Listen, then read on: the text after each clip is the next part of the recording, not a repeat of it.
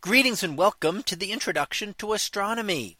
One of the things that I like to do in each of my introductory astronomy classes is to begin the class with the astronomy picture of the day from the NASA website, that is apod.nasa.gov/apod. And today's picture for May 3rd of 2023. Well, it is titled Centaurus A peculiar island of stars. So what do we see here? Well, this is the galaxy known as Centaurus A, and it's a very unusual galaxy because it has some structures associated with a spiral galaxy, and we can see that distinct dust lane stretching across the middle of the galaxy here. And we also, the rest of it seems to look like an elliptical galaxy. Now what it actually is both of those at once. It is actually two galaxies in the process of collision. So an elliptical galaxy and a spiral galaxy that are in the process of colliding together and merging to form a larger galaxy. So this again happens all the time, and happened even more in the early history of the universe, as that is how galaxies built up from the very small galaxies that existed shortly after the Big Bang to the much larger spirals and ellipticals that we see today. So that gives this its unusual shape and structure. And it's also what we call an active galaxy. Now, an active galaxy will differ from an ordinary galaxy in two ways. In one way, it will be brighter. It'll give off more energy overall. And in another way, it will give off non-stellar energy. For the most part, if we look at the light emitted by a galaxy, it's really the combined light of all the stars.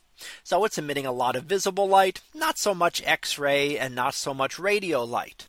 However, active galaxies tend to give off a lot of these extremes. A lot of X-rays and a lot of radio emission are associated with them because of all of the activity going on with that collision. Now, what happens to give it all this energy is, of course, the supermassive black hole at the center. And in this case, it is a much bigger supermassive black hole than we have at the center of our own galaxy.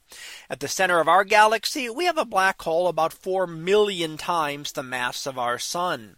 The supermassive black hole involved here is more than 10 times larger than that, 55 million times more massive than our sun. And as material spirals into that black hole in an accretion disk around it, it generates a lot of energy. It gets heated up to high temperatures that can generate things like X-rays, and it can spiral material out in jets that are funneled by a magnetic field. And as particles spiral along those magnetic field lines, they are accelerated and can give off radio energy as well. So many of these active galaxies were first detected because they were unusual in that they were emitting radio waves, which is not typical for galaxies, for an ordinary galaxy. So that was our picture of the day for May 3rd of 2023. It was titled Centaurus A peculiar island of stars. We'll be back again tomorrow for the next picture, previewed to be Black Hole Revisited. So we'll see what that is about tomorrow. And until then, have a great day, everyone, and I will see you in class.